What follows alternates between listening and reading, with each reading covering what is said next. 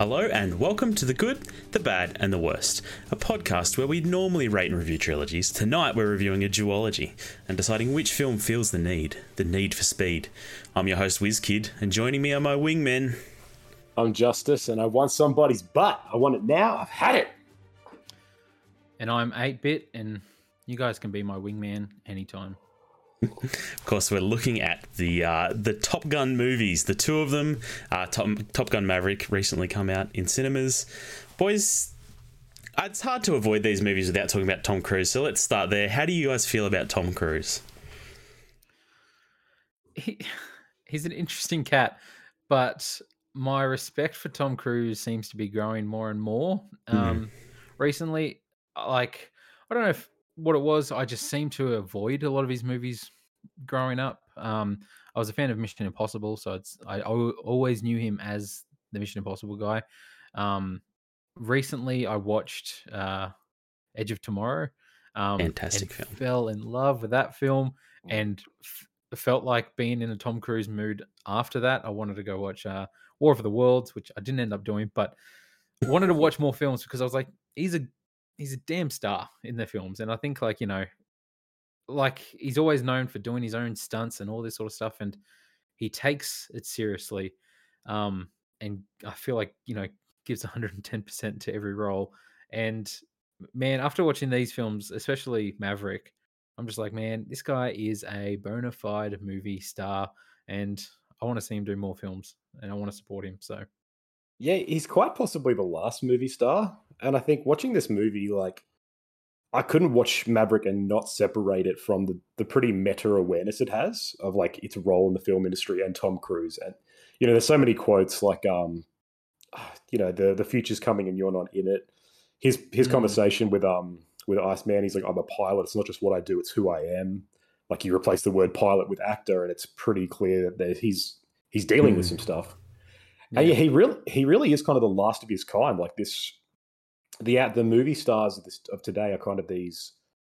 We talk about Marvel a lot on this podcast. They're the Marvel guys. They're Chris Hemsworth, Chris Evans, Robert Downey Jr. These people who sort of become intertwined with their characters, and that's kind of how they're not movie stars as much as the character is. Whereas Tom Cruise still sells. Like Tom Cruise sells that this movie is him.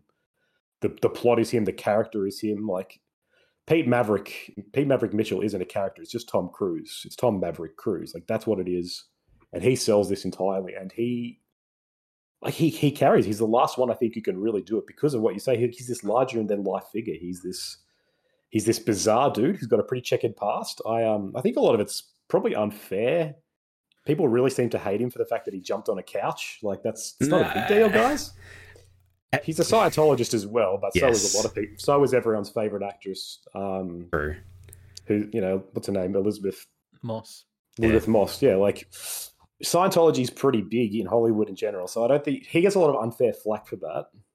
And yeah, his weird breakdowns, but that kind of adds to his allure that he's this almost non-human character. Like, he's an alien who's just possessed this 5'10" man's body and is pushing it to its limits. Yeah. I like an eccentric movie star, and I'm okay with that part of him. But I don't know, if you watch the videos of him speaking at Scientology conferences, saluting L. Ron Hubbard. Oh yeah, he's deep. It gives you the heebie-jeebies. Like, I don't know if I can get behind that, but like you, look, Edge of Tomorrow really turned me around on Tom Cruise. Like, I like a lot of his other movies, but that was the movie I'm like, I freaking like Tom Cruise. I want to see more Tom Cruise.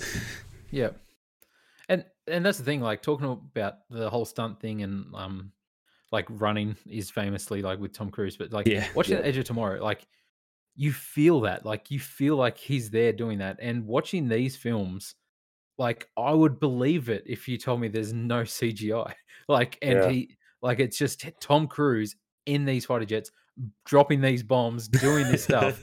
I 100% believe it, because they are doing a lot of physical stunts and they're removing a lot of the need for CGI because they're focusing on practical effects. And I saw a tweet when Maverick came out that was like, Maverick is what Christopher Nolan wanted Tenet to be, like this return to cinema and this tent pole film that's like, no, go to the cinema to watch this. Don't wait 30 days for it to come to streaming.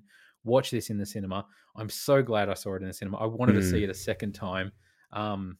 and was on the edge of my seat. And we'll get into that when we talk about Maverick specifically. But like with the eccentricness of Tom Cruise, like I'm not going to hate on anybody's religion or anything like that. I don't know too much about Scientology. I know it's a little weird, but the more you know about it, the more you might not like it. But anyway, that's okay. We're not here to discuss that. But like that's the thing. He's been known as this weird dude, and like I saw a bunch of old interviews popping up with him that people were like referencing as like, oh, look at this time he did this, and I watched them and I'm like, he's intense. But it's like that meme from Falcon and Winter Soldier. Like he's out of line, but he's right. Like some of the times when he's like clapping back at an interviewer, saying like, "Oh, you're stepping over the grounds there. Like don't push it. This is the boundary here. Respect it. Don't be rude." The famous thing with the water gun microphone, like. Yeah, it was a joke, but he took it really seriously. And he calls it. He's like, "Don't walk away." He's like, "I'm talking to you. Why'd you do that?" And it's very intense, and it seems like the dude's going to cry. But it is like he's on a red carpet. He's answering questions for you. Why spray him in the face? Like people spent time doing his makeup, doing all this, and he's not out of line with that stuff. Obviously, I haven't watched his conferences with Scientology. He might say stuff that's out of line. I don't know, but we won't get into that. But yeah, I don't know. I'm just this whole thing and. When I was watching the film, straight away, like I thought of you, Conan, because I was like, this feels like a meta commentary on movies, cinema in general. Like, like bringing out the fossil and being like, people like you don't exist anymore, and you're not going to be around in a couple of years' time. Like, and him being like, really, MFers, look at this, and like proving that he can still do it and making an awesome box office hit. But also an awareness, right? That he, like, this is one of the few films that actually sort of acknowledges that Tom Cruise isn't indestructible. It still says, he's the best, but it is fully aware that he's getting older, and that even though he can fight against it, is like he's not going to be flying these same planes in 50 years. Like he will probably be dead. It's like there is sort of a handing on of the baton here to Miles Teller and these younger actors who will hopefully take it on, or the future lies with them inevitably. But there's this sense that, Tom Cruise embodies something bigger that the industry has lost. Like he embodies that enigmatic movie star quality that everyone sort of knows, but no one can quite tap into. Some people are just born with it. You've got like your old Robert Redfords and your Paul Newmans and your Brad Pitt and Leonardo DiCaprio's. And then you got Tom Cruise, who's kind of a bit older than those guys, but these people who just, they have it, whatever it is. It sounds cliche, but you recognize that. And he knows that. And he's like, look, this is the magic. And I think part of that magic is taking the career seriously. It's getting feisty. It's being intense. It's making boot camps. It's like the sheer lengths that he went to with Maverick by not letting it go to streaming, by, he called the shots on everything, that he put the cast and crew through the ringer. There's that famous, that rant that went viral where he's like going off at a crew member. And there's a lot of rumors that was actually released by Cruise himself because he's trying to create an image. But he's talking about how like he's like, don't apologize to me. Apologize to the people who won't have houses, who can't pay for their mortgages, who can't put their kids through college. Like I'm making jobs here. It's like you kind of are.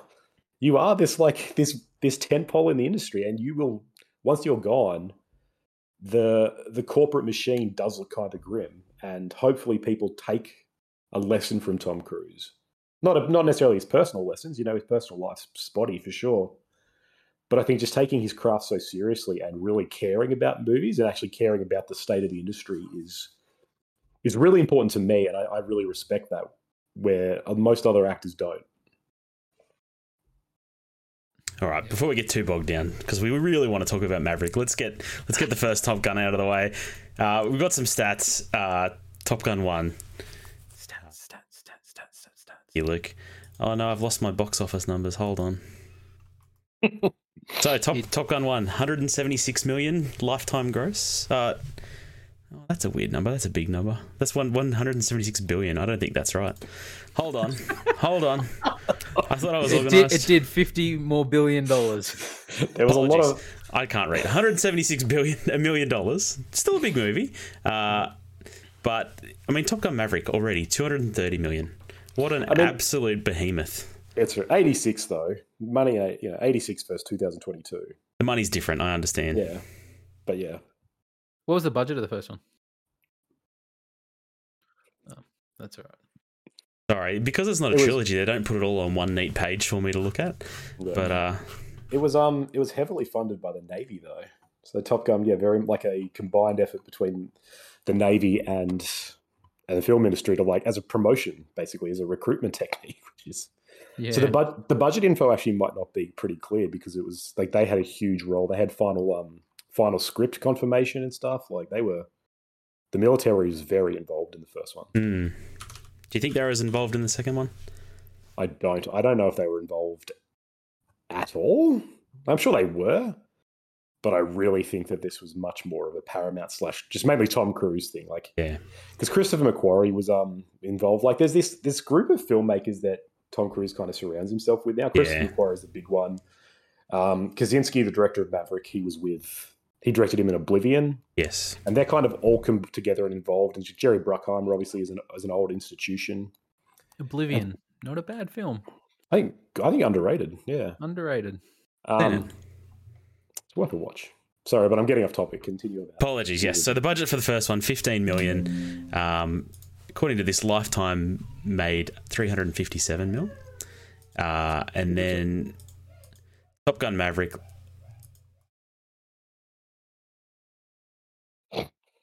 So its budget was $170 million and made $434 million so far in one week. Tom Cruise's biggest opening ever is what they're saying, which is wild. One of the biggest openings of the year. There's obviously some Marvel movies in there that kind of overshadow it, unfortunately, but it's looking like it could actually overtake Multiverse. Mm. Like, obviously at this stage it hasn't, but it's only been out 1 week, and if it keeps sort of the positive trajectory, it could end up being possibly highest grossing film of the year, which would be amazing. It's amazing how well it's done. Top Gun Metacritic score of 50. Top Gun Maverick Metacritic score of 78, which is pretty high. It's the movie we want to talk about, but before we get there, let's talk about the original Top Gun. Now, this is you guys hadn't seen this movie before we decided to do this podcast, had you? So this was like the rainy day VHS at my high school back in the day, and we would put this on, and then the teacher would turn it off before we got to the scene where they had play shirtless volleyball. See, that's the best scene. I know, we missed out. No, so I'd seen this movie a few times. I'd seen it lots of times in bits and pieces, but I had watched it through. It was never like a special movie to me. It wasn't a movie I thought about a lot. I didn't like quote it or anything like that, apart from the obvious quotes that seem to have infiltrated pop culture. But what about you guys? You hadn't seen it before this recent viewing, Conan? So I say this with all love and sincerity, but this is the gayest film I've ever seen. The homoeroticism in this is hilarious. Like, it's palpable. It's every line is dripping with innuendo. There are so many scenes like the shirtless volleyball that just revel in the male form. And it's so funny because it is at the same time like there's no gay. Obviously, it's made in the 80s, so there's no homosexual characters. It kind of does. It's the only plot in the original film is the love story between him and the teacher. Yep. But the movie is about like this camaraderie and these guys, and it's like this male bonding. Like him and Goose have an intimacy that is like more intense than most marriages, dude. And like honestly, I'll say the sexual chemistry in that film is not between Cruise and the woman. There's none. There's none. The amount of sexual chemistry in that locker room with them guys is off the charts. That's what I mean. And like him and Val Kilmer getting right up next to each other, like nearly about to kiss, and he just kind of smiles. And I'm like, it had to have been conscious, right? Like it had to have been a conscious choice by Tony Scott to be like, we're intentionally kind of challenging this masculinity. You know, like the Navy's kind of so, like, look at us being macho. Come join the Navy, everyone. You can hang out with your friends and do this cool guy stuff. And it's like, I feel like there is a very clear awareness of like how absurd that is as well. And being like, no, like, they're just challenging him, but not making a judgment, just being like, there's a lot of sexually charged scenes here. It's like, do with that what you will. I don't think there's any politics to there's no sexual politics to the film. I don't think there's a clear like pro or anti LGBT message. But it's just it honestly blew my mind a bit. I'm like, this is the gayest movie I've seen, and I've seen Eating Out. Like I've seen these films. It's crazy to me. But besides that, it's also pretty boring. I don't like it much. Like so, Luke, what did you think? Like I'd never seen it before. I enjoyed it. I enjoyed it as much as, you know, a cheesy 80s film can be viewed as for the first time ever in 2022. So 80s, yeah. I'd be interested now watching it after watching Maverick because, spoiler alert, like I really liked Maverick. I really, really liked Maverick. And so that's how you do that film. But I enjoyed it because, you know, I have a nostalgia for 80s movies, 90s movies, and it was kind of a trip to see, like, you know, Val Kilmer and in his prime, yeah, what a man. Prime. Tom Cruise looking baby-faced and young, and like, it's a really interesting like time capsule to watch, and it's very 80s, but there's nothing wrong with that. And yeah, I feel like it kind of deserves a better score than what it's got. Like, I don't think it's a bad film at all.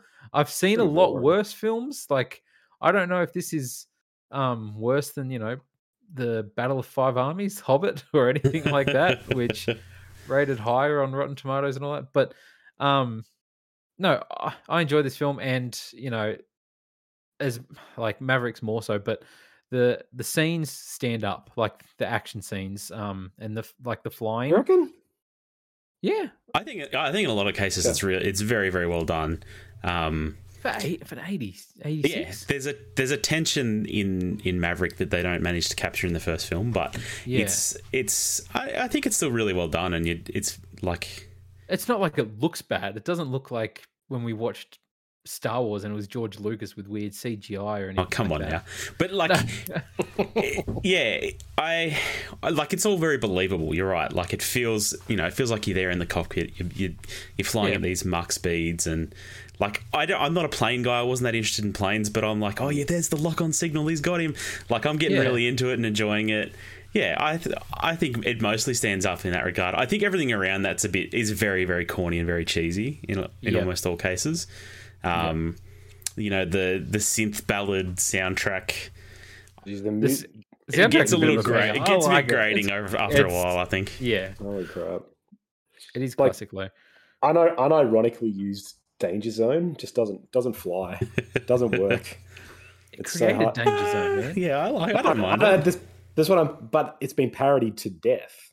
And so that's not this film's fault in 86. No, it's not, but it's not. Well, you can, because you come at things back with a lens and you go, wow, that has not aged particularly well because it's been parodied to death. It's like, at the time it was fine, but like, it came on and I was belting out. You can't watch it, and you can't watch these movies in a vacuum. No, you're right.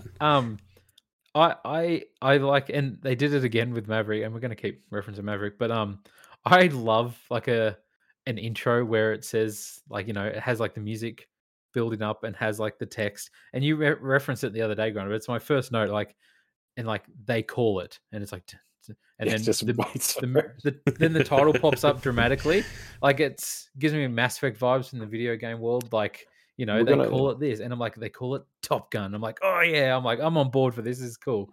I like it. Yeah. You really went that into it, were you, Conan? No, I really wasn't. I think it's a movie. I don't know. The vibe I got from it was that if I'd seen this in the 80s as a kid, I would have loved it. And I think the people who loved this movie and rate it are the people who saw it when they were younger, when it was like cutting edge. And, you know, like the height of 80s action cinema, which I don't think, like, 80s action is loved by nostalgia. It's very rare. Like, there's no real 80s action films that are critical darlings, or people don't look at it and go, that was great actions. Like, it was fun. And there's definitely some good films, but 80s action's almost used as shorthand for, like, bad, like cliches, cheesy, people shooting from the hip with rounds of 6,000 bullets sort of stuff. Like Predator, that sort of stuff. Yeah. No, that's actually the rare antithesis. We'll come back to it. I'm thinking Commando specifically. The death of Goose, that didn't hit you right in the heart. Like, no, because I knew that. Like, you knew that was going to happen. Fair enough. That was the tricky part. This is what I mean. Like, I knew what this film was about. I knew that his wingman dies. Yeah. And so I came into it and like there is no plot to this film, right? The plot is quite literally him trying to win the girl, because otherwise it's him trying to become the best, I guess. Yeah. But it's so paper thin, and that's fine. It doesn't need to have a distinct plot, but it's just a lot of action pieces and a lot of like the camaraderie is good. I enjoyed that. Mm-hmm. But like the script isn't dynamite. Some of the dialogue's pretty bad. There's no chemistry between him and I can't remember her name. They couldn't remember her name when they were casting for Maverick either. But I just didn't connect with it at all. So with the Goose thing, like, had a bit of an impact for me. I was really annoyed that it got spoiled for me. Like I've gone all these years without it being spoiled, and then Conan in the group chat said, "I know who dies," and I was like, "Okay, that's not too much of a spoiler." I'm like, I can deal with that. I was like, someone's going to die, and I had this in my mind the whole time building up to watching it. Where I was like, "Oh, I think Val Kilmer's character dies or whatever," and then when we went and watched what movie was it recently? It would have been Doctor Strange. When I went and watched Doctor Strange, there was someone sitting behind me, and the preview for Maverick came on, and the kid goes, like Goose dies. Man, literally, he was like, "Oh yeah, remember when Goose died?" And I was just like, man, I'm watching that film in like 3 days. I was like, what the hell is up with this? And then, as soon as I started watching, I was like, oh man, that's right, poor Goose. But I feel like it comes out of nowhere. Like it's not like it's there's this fun scene and then this happens and boom, it's just like not what do you call it? Like a glorious death. It's literally he smacks his head ejecting out of the thing, and it's like, oh shit, what happened? Like, oh, did that killed him? That's you blink and I had to rewind. I'm like, how did he die? Because I had the thing. I was like, wait a minute, was that the death scene? I was like, oh shit, like just like that, boom, they killed this character. And I think not having that spoiled for me, it would have had more of an impact. But they definitely just pull it out of nowhere and sort of smack you with it. And I feel like film changes after that point for Tom Cruise to deal with that and get back into the whole thing. Like it's get back in the saddle. Yeah, it's definitely. They don't give a lot of time for him like grieving it or anything like that. It's more about his journey after that and getting back into the swing of things. But yeah, I don't know. I like that part of the movies. I think it's well done. Like you say, it comes out of nowhere. My wife audibly gasped when it happens. She's like, "Does he die?" I'm like, "Yeah, you've seen this movie before." And she's like, "No, but I haven't seen it in ages." Memorable. Yeah. I don't know. It's kind of shocking. Comes out of nowhere, and yeah, like I don't know. You're still not 100% sure when he gets down there and he's cradling him. Is he actually dead? Yeah. But it's the end of Goose. Speaking of like the whole mourning period, there's that scene with like his captain. It's literally like the next day, like Tom Cruise is in the hospital. It's like he's in the hospital bathroom or something. And he's like, "You got to let him go." Like, man, it's been like 3 hours. Like, let him grieve for his friend that just died. Look, what the hell? This is Top Gun, okay? Yeah, true. This isn't the Boy Scouts back home. This is the best of the best. You don't have time to grieve or have human emotions. Man, leave that shit at the door. Another thing, so discussing the actual movie itself, I was a bit confused at the start. Like, it seems like it sort of made sense the more I watched the movie, but I was a bit confused at the start where, the first, you see all the pilots flying around. I forget the name of the pilot. Hollywood, maybe? Like, they're elite pilots, but then they have this one interaction and he's having like a panic attack. Oh, yeah. Which he has that realization that, he's got a child he's never seen. Like, I can understand. I think, I got it more as it went on, and I was like, okay, these aren't the Top Gun guys, because like they have that intro where they're like, these are the most elite pilots, Top Gun, and I'm like, okay, cool. And then we get the scene of them flying, so I assumed these are the elite pilots. This is already Top Gun, and then for like them to have one interaction and he's having a panic attack. I was just like, what the hell? Have you never had an interaction with another fighter jet before? Like, I don't know what's going on. But as they describe later on, it is kind of a rare thing. Like, oh no, I interacted with one of those ships, like that's rumored and all that, like a live contact with them, which makes it make a bit more sense. But yeah, it's interesting how there's no bad guy in this movie. Like it's not a country in particular. It's just like fascinating, isn't an ominous enemy force. But it kind of works. Like it's kind of clearly supposed to be Russia. Like if you look at the context and everything else. I didn't realize this at the time, but the MiG is a Russian plane. Yeah. So all the planes they're flying are Russian planes. Like, oh, that's pretty clear. But you're right. They never say Russia.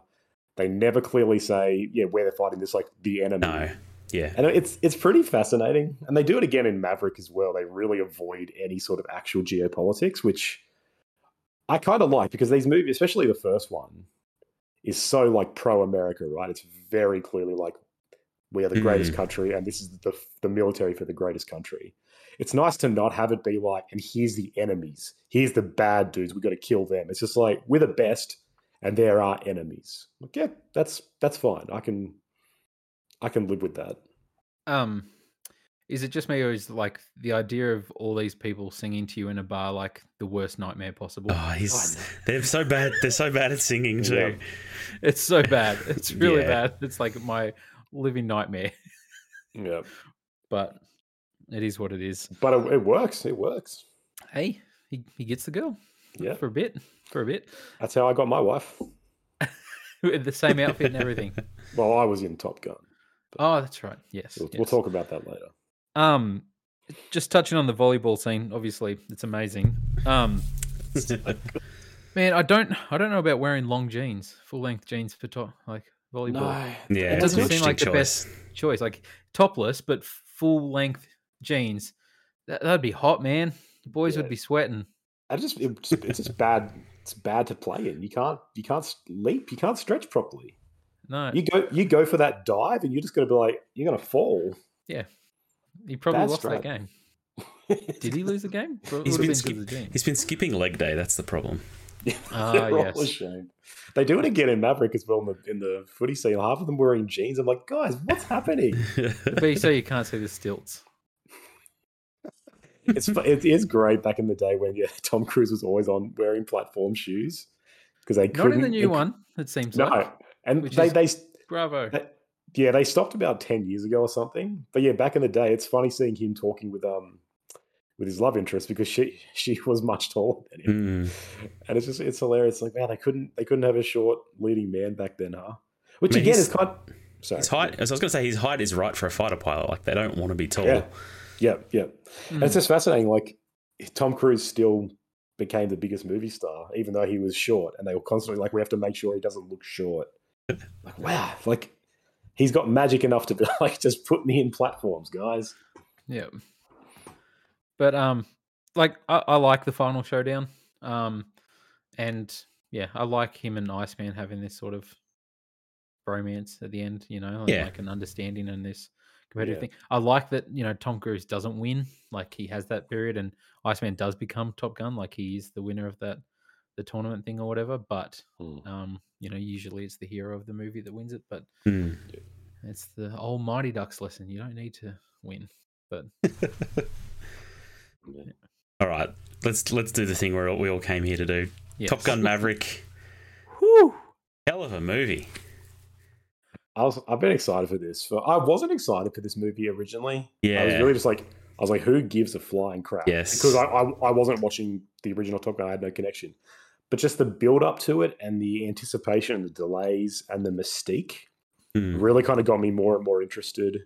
And the reception too. Like, and then, and then as it started coming out, the reception, I was like, holy crap, this is going to be the biggest event of the year. And just when you guys messaged when you'd each seen it, you're like, hell of a movie. I was like, oh boy, I'm so excited. And I was not disappointed. There was like, this movie delivers. It hits every note. I think it's so action packed. The action is so good. Yep. And it's so I mean, I don't know if we should really go down this deep dive of just like what they did and how they did it, because it's just fascinating. But it's the way it's not constant, so you're never just like bombarded with it. It's done appropriately, but then it's got such a great emotional resonance as well. Like there were a bunch of moments that I almost teared up in this movie, which I was shocked at. Like I think. You watch Top Gun 1 and it's like, oh, Maverick's an okay character. I don't know that I care about him that much. And then this movie just delivers like a punch of like, no, you care about Maverick, man. You really care about Maverick now. Like this movie delivers on everything I think they were kind of trying to do in the first one in a lot of ways. Yeah. And it just delivers in spades. It's so good. It's an insane story, this film. Like, obviously, it was originally meant to come out in 2020. Like, the trailers at our local cinema still said coming 2020, and I was like, what? What? This is tripping me out. And they've pushed it through, all the way through COVID, so everyone could go see it. Yeah. This film, I love this film so much that, like, Conan, you're gonna love this. Like, I sat there watching the film and I was like, it kind of made me lament the MCU. Like, legitimately, I sat there and I was like, this movie experience, sitting here watching this film, I feel like captivated by this film. And I was just like, this is what I want Hollywood blockbusters to do. Like, this is what, and it made me be like, oh, like, all Hollywood blockbusters are Marvel films. Yep. And this made, this, it made me, Edge of Tomorrow, like, I wish I'd seen that in the cinema. Because that is a similar thing. But this film, so do the people who made Edge of Tomorrow. Exactly. Like, this film, I was on the edge of my seat like the entire time. Like, its action scenes feel so intense, and like it felt like a weird VR experience sometimes. Like, the way, like, the planes would turn, and like you'd feel the weight in the actors of them, like, shifting and then pushing down to go fast again. And I felt like I was like, oh, getting a bit disorientated in my seat. Like, this is awesome. The experience I had going to the cinema was so special as well, because it was packed when I went. That's awesome. I didn't go opening day. It was the next morning at like 11 a.m. 11 a.m. That's Saturday. Even better. That's the boomer hour, mate. Saturday. You got the boomer screening. Yeah. It was all old people, like all old people, and me. I might have been the youngest person there. And I was just like, I looked around and I had like a smile on my face looking at all these people just coming out. They were sitting there with their wives. And I had this whole weird, strange thing where I was just like, when they watched the first film, they were my age. Yeah. I was like, they were literally in their 30s or 30 or 20, like late 20s when they watched the first film. And now they're sitting there, old and decrepit, watching this sequel. And I'm like, it's kind of a crazy story that, like, this is a sequel, like, not a franchise, it's a sequel 4 years? Yeah. After the original. 36 now. It's supposed to come out 34 years. And the fact that it's actually good, that's just so unbelievable. Mind blowing. Like surpasses the original, I think, in every way. Yeah. Like, this crazy. This is now, I feel like, the whole new thing of being like, oh, well, the sequel's better than the first film. Like, how Terminator 2 is better than Terminator, or some people say Aliens is better than Alien. They're wrong, but no one is going to say Top Gun is better than Top Gun Maverick, because Top Gun Maverick is an amazing film. And like, I'm fanboying a bit about it, because I really feel like it's kind of a perfect film. I loved this film and wanted to go see it straight away a second time. Now I want to go see it again. I loved this film so much. Yeah. I saw some comparisons to this movie to Fury Road, being another movie like made a lot later, but just being a really well choreographed action film, and like it's very apt. That, and like even John Wick, I guess, is another one.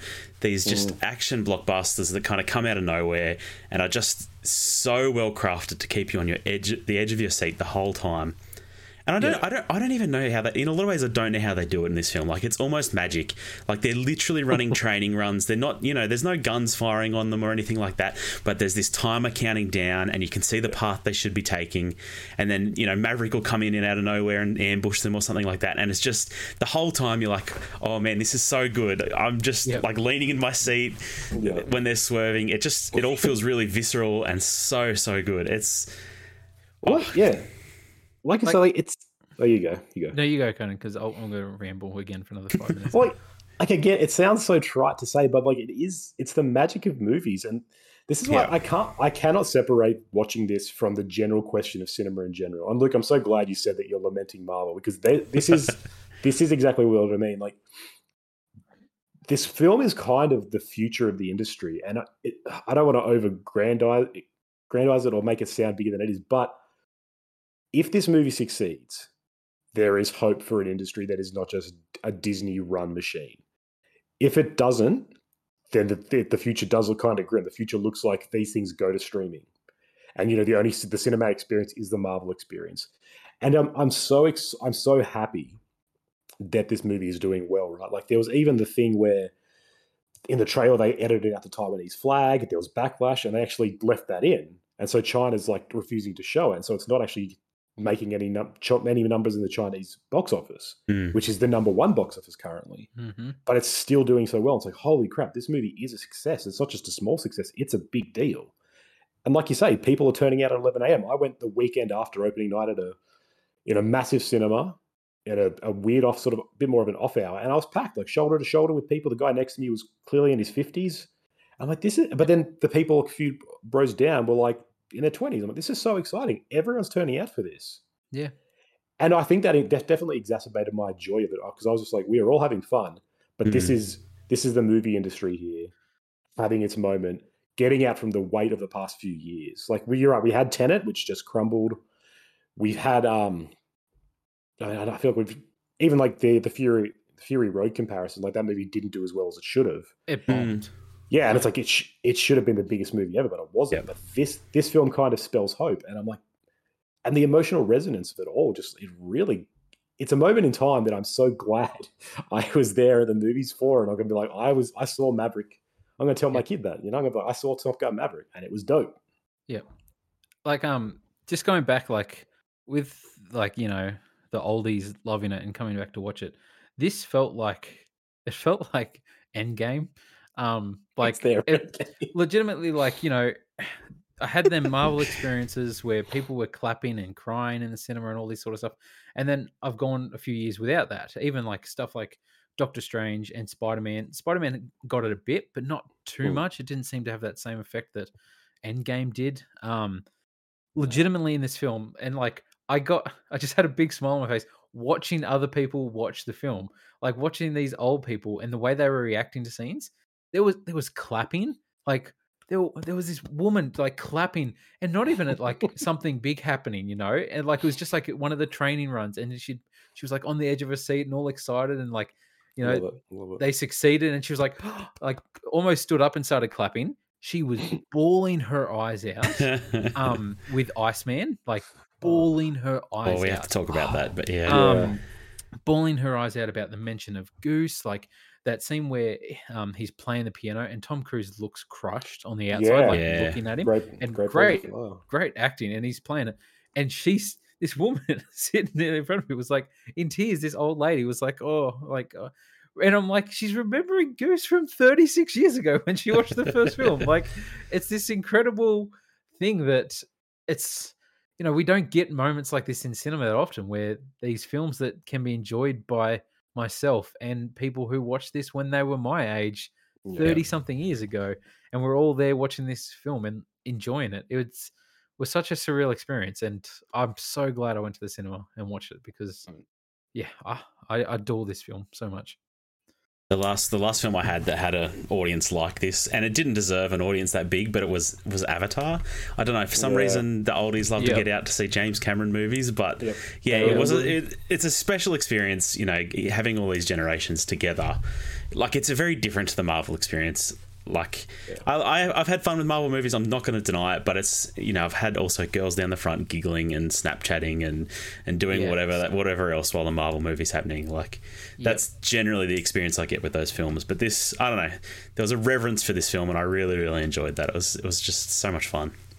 Reverence is a good word for it. Yeah, there did seem to be this kind of solemn respect for it, and like this is elevated, and I really don't want to sound as pompous as that does, but like that idea that like this is a bit more sacred. This is an important property, and so it's had the time and the respect given to it, and so people turn out because like we have to see Top Gun. It's an important part of our culture, and like kids are going to see it because they probably heard their parents talk about it, or they know who Tom Cruise is, or they like planes, and that's really cool. Like, even at some of the Letterboxd reviews, I talk about a similar experience to you, Luke, where they're like, one of them was talking about this. She's like, this guy down the front of me sounds like he had this moment of rapturous ecstasy during one of the takeoff scenes. Yeah. It's like, this is the most exciting. She's like, I'm so happy and excited to see all the dads come out for this movie over the next few weeks. And I'm like, amen. Like, people need to come back to the cinema. People want that. Yeah. And this is the kind of reason we're here. Just I could feel everyone in the cinema, like the tension during the Mark 10 scene to open the film. Yeah. Man, I could feel everyone like clenching their butt cheeks together. It was like, oh, and like people were sitting there like all shaky, like, oh God, what's gonna happen? And what a great scene. Like it felt physical as well. Like it felt like, oh my God, is Tom Cruise going Mark 10 right now? I don't know. Like he probably was. Like, he probably was the madman. Like, holy shit. The guy's a pilot. Like, he does this stuff. Yeah. Not that exact stuff, but you're not right. That, like he's got some like experience. Like, it would not surprise me in the slightest if he trained to do like some like upwards of this kind of thing that pilots can do. Like the guy's a genuine freak. He commits his life to stunts. Yeah, that scene has such a great release too, where the comedy of him like crashing and then walking into that small town, into the diner, and everyone just looking at him, like it. And he's like, "Where am I?" And the kid's like, "Earth." Yeah, it's just so. It's very, very well crafted. Very, very smart opening to that movie. Yeah. I read a thing before watching the film, like that shot when it flies over Ed Harris's head, like the Mach 10 plane. Yeah.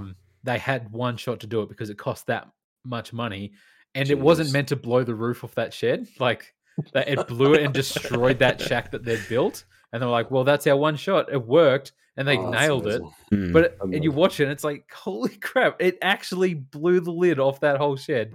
Yeah, flying past it. Like it's, oh man. That whole scene, just like the stuff you see where he's above the clouds, and just those moments, like the score in this film is so freaking good. And you see the credits, like Hans Zimmer, Lady Gaga. My boy. It's got like all of these heavyweights who are working on it.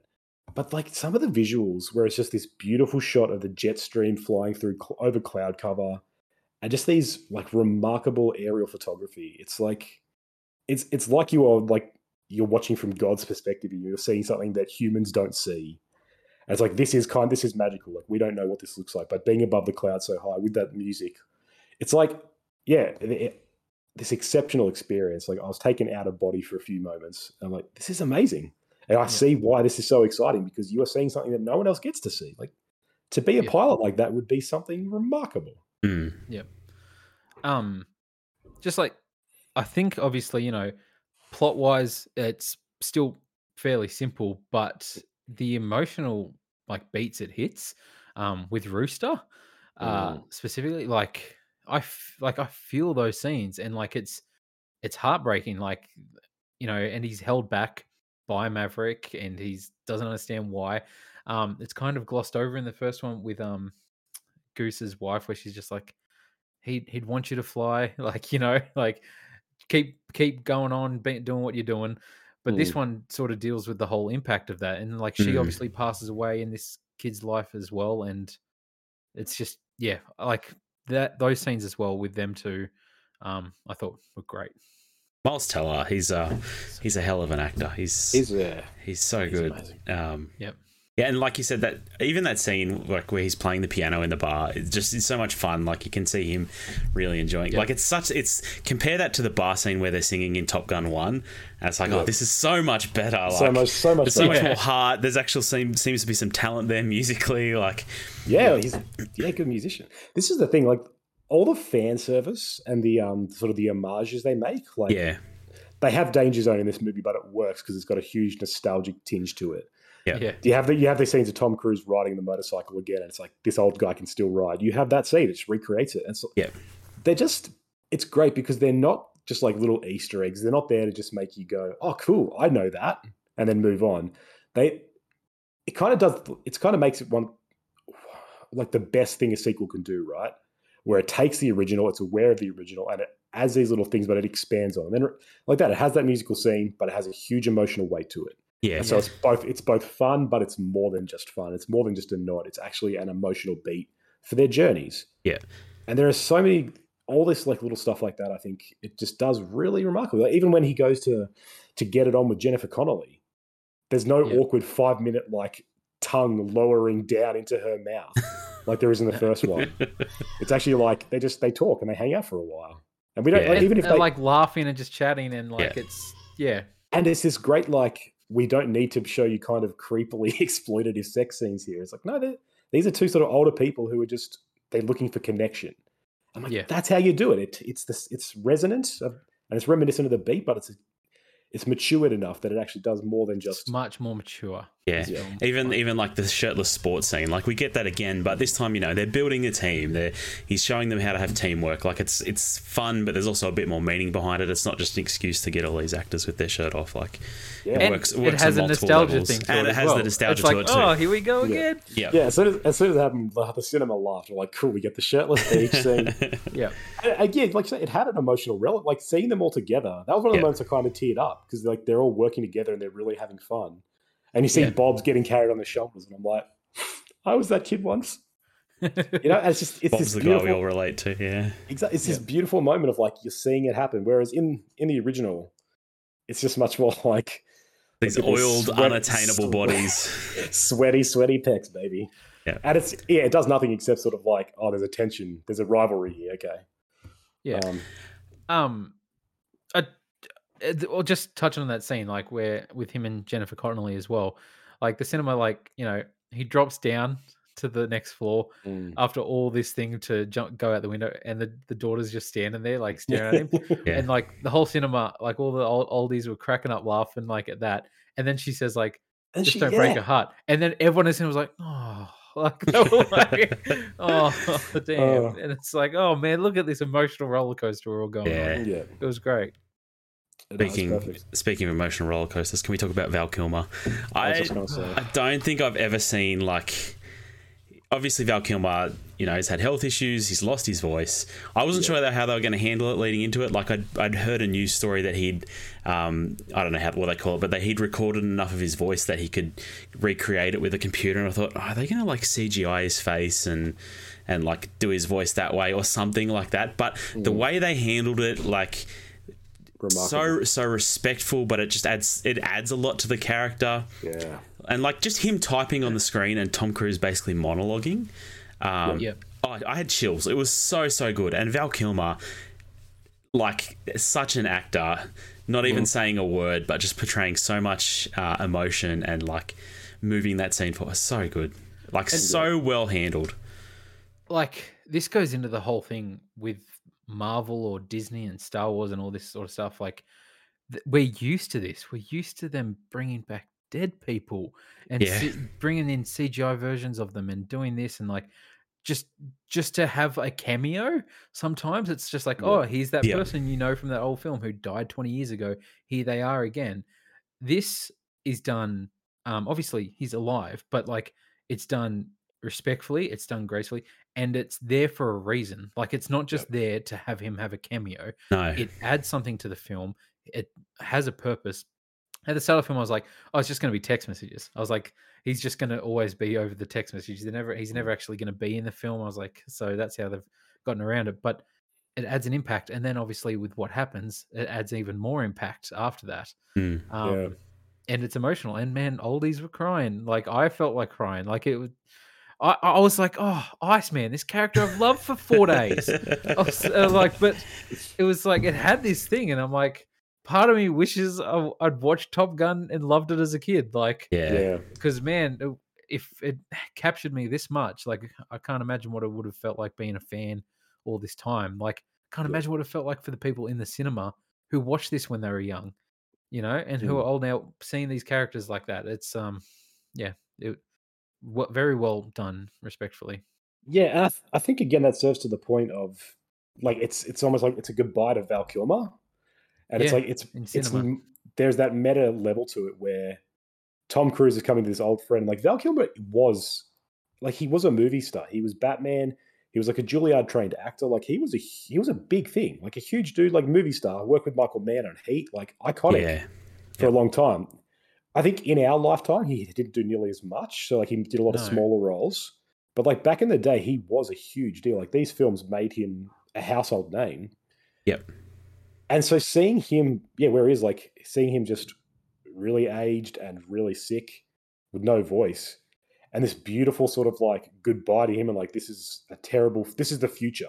this is what can happen to these people. Like these guys who are larger than life, they can, like, you know, we're all going to die. Yeah. And it's really it's really sad, but it's also really beautiful because it's this final moment between these guys.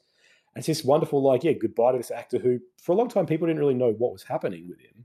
People weren't sure if he just dropped off the scene or what the deal was. So to sort of acknowledge it and be like, this is a titan of the industry who's this is his final goodbye, it's his swan song. And just having Tom Cruise there monologue, and he starts tearing up. It's like, holy crap, this is amazing. It was just such a good scene. That's the thing, like, apparently Tom Cruise refused to have this film without Val Kilmer. He like, no, he needs to be in it. We need to figure out how we're going to do this because like he's just as important as anybody in this film. And even for that scene to have like the levity of like who's the better pilot? And he's like, oh, I won't say anything and ruin the moment. It's like it's funny. But no, like to go from like Top Gun, like we said, he's literally in his prime. Like that is peak male performance, you know. Frosted tips. To this, it's it shows. But great scene. Yeah, and even the finale as well. Like both in terms of action spectacle, the whole last like 20 minutes, half an hour. Holy crap!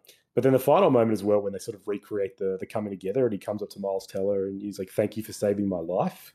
And they hug it out. I was just like, "Go get him, guys!" Like, thank you for giving me this experience. Thank you for giving me all the films you've made, Tom Cruise. Miles Teller, thank you for being a good actor. This is great. Yeah. Did you guys think the movie was going to end with Tom Cruise sacrificing himself for Rooster? Like, I totally thought that was the end of the film. And then we get like another 20 minutes. And they're so good. Like, we get the Tom Cruise running scene. We get...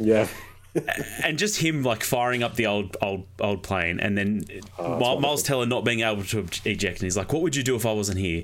And he's like, "I'd fight." And he takes on the top of the line jets, super high class, like top of the line jets in the old rust bucket. And just like that's the thing, like it was totally like that. I was like, this is how it ends. He's done this, like he sacrificed himself. It's poetic or whatever.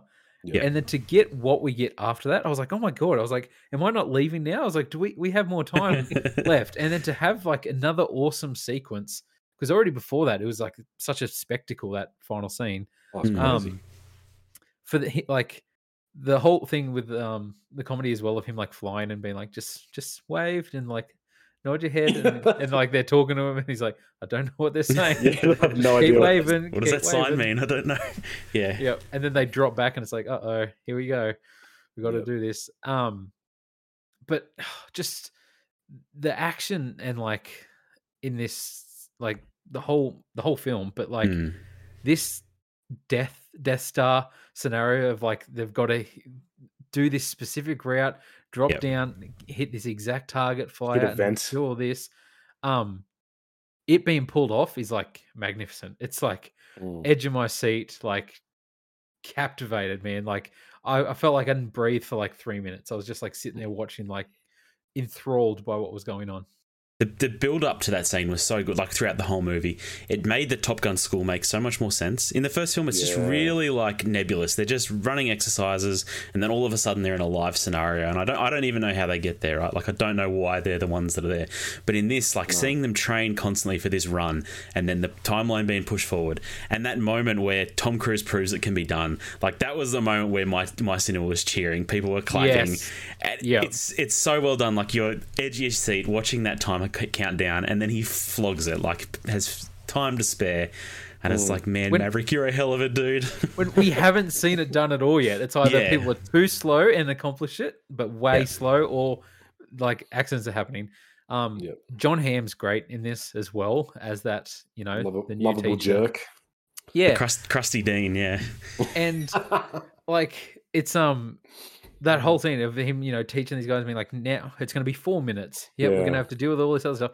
And then for him to just steal a jet, fly and be like, here we go. Boom, done. And John Hamm's like, well, shit. What can I do? He goes, you truly are a maverick. Yes. Yeah, you are. Oh, so good. I honestly thought, like, coming into this movie, it was going to be something, they do it a lot in TV, but it happens in other movies too, where they're passing on the torch to this new generation, and Tom Cruise is just going to be a small character. He's not, he's going to teach the class. He might fly a little bit, but he's not going to be in it that much. But I feel like they totally turn that on the head. Like, no, this movie's about Maverick. Like, it's about his journey, and he's going to fly this final fight, despite being a man in his 50s. He's still the best they've got. Somehow, I mean, I don't know. I'll suspend disbelief there, but. And there's definitely piloting for 30 years. I know, and I looked it up afterwards, and apparently, fighter pilots do fly into their 40s and 50s, so it's not that far out of the realm of possibility. But I just expected it to be all about the next generation. This is the new Top Gun, and in the next movie they're going to be in it again, and Tom Cruise is going to have moved on. But to have it just be about him and have him run that final run and be still the best, it's just so much fun, and it just really defied the expectations that I had for this film. I agree, and it's the kind of franchise film that I think hopefully won't be a franchise as well. Yes, because you're right. Yeah, it tickles that sort of itch of like, is it going to be Top Gun, the next generation? And it's like Miles Teller is leading this ragtag squadron, but I don't think they will, nor should they. No, that's right. No one wants 6 Top Gun films. No. Top Gun cinematic universe. We don't need it. Oh no, I just can't. I can't imagine Tom Cruise would ever let this go. Like, until he dies, he will be Top Gun, and maybe then they'll CGI Tom Cruise in the next one. Who knows? Yeah. But it's this fascinating anomaly in the pattern, but at the same time, it exists in this weird kind of universe that isn't part.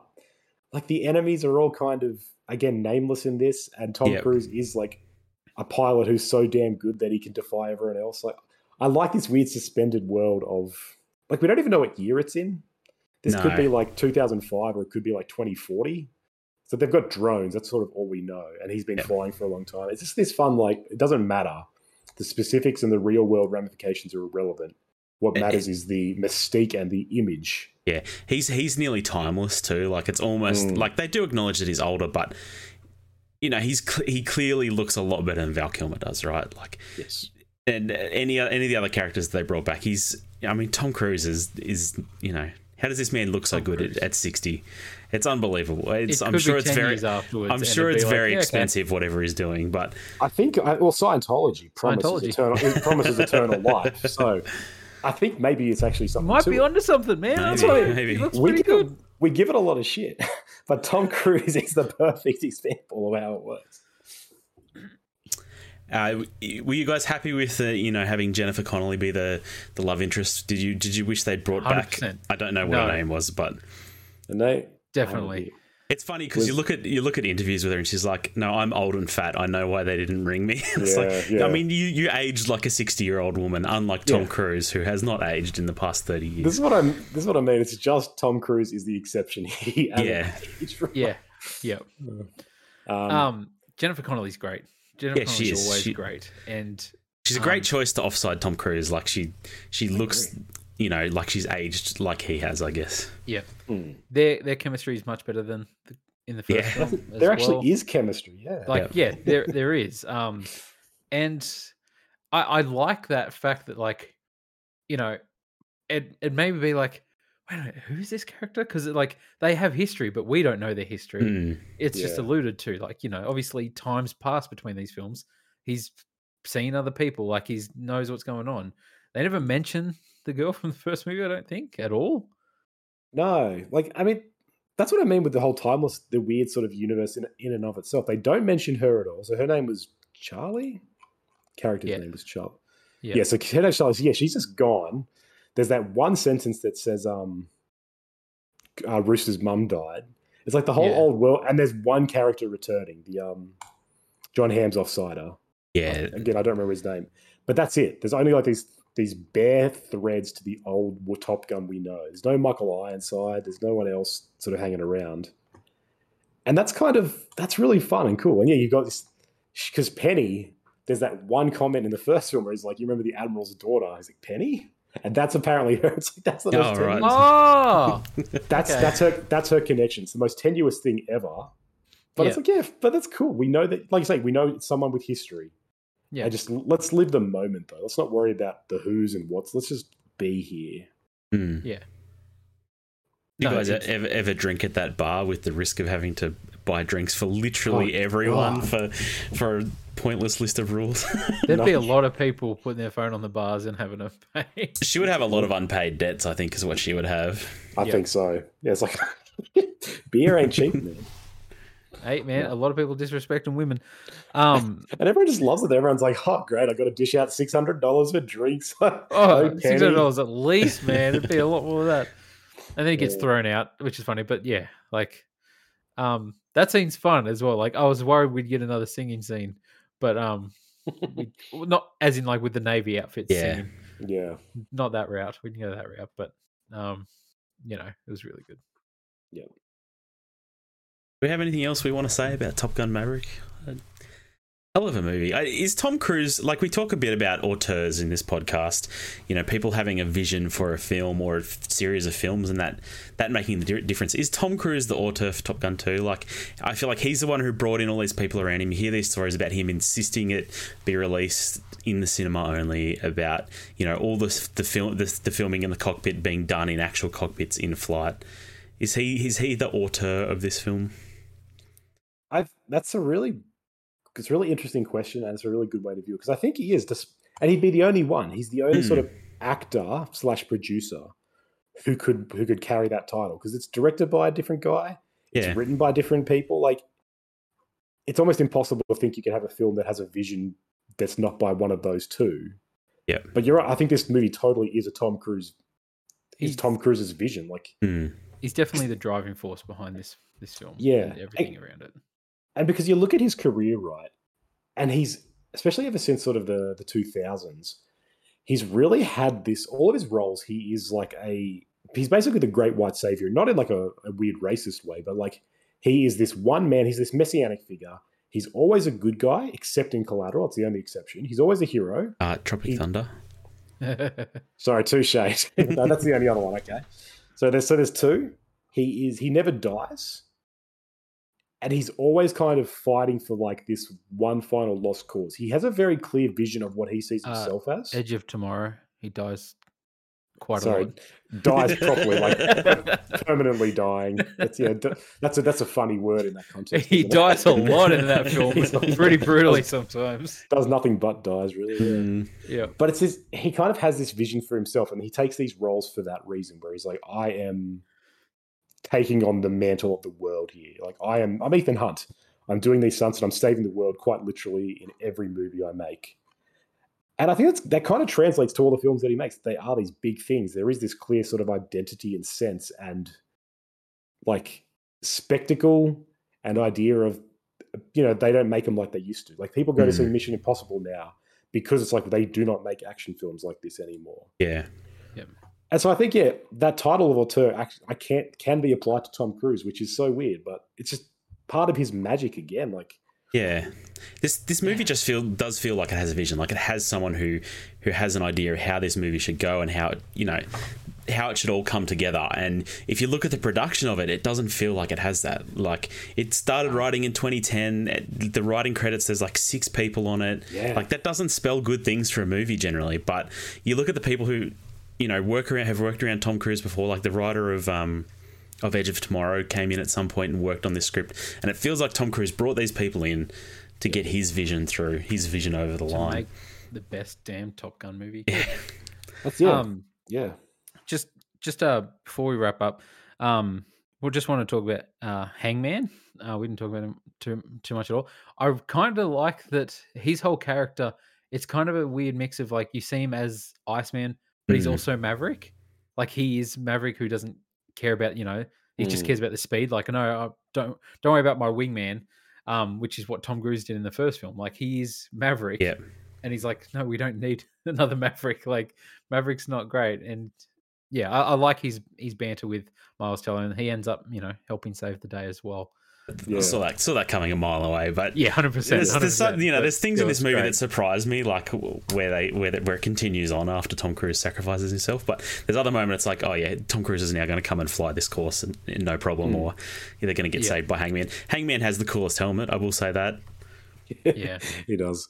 Yeah, Glenn Powell's a great actor, and like, it's funny, all those moments that are kind of predictable, they just work though. Yeah, because the emotional He's strength. still cheering for it. Yeah, I think the emotional strength is so strong there. You're like, I'm into it. I want to see this because I'm invested in these characters so much. And this is the magic here. Yeah. But yeah, like the whole Tom Cruise thing, I now I want to rewatch the Mission Impossible films, and I'm keen to watch the new Mission Impossible film. Like we just got the trailer recently. So excited. I like want to support this man. I want to go now watch that at the cinema as well. That's and my hope last. it's a similar experience, is because that's going to be great as well. My last words are just go and see Tom Cruise films. Like Fallout was great. Go see them all in the cinema if you can, Yeah. but also just go back and look at his films. Like put aside his personal baggage. The dude's an amazing actor, not just a movie star, like an amazing actor. Yeah.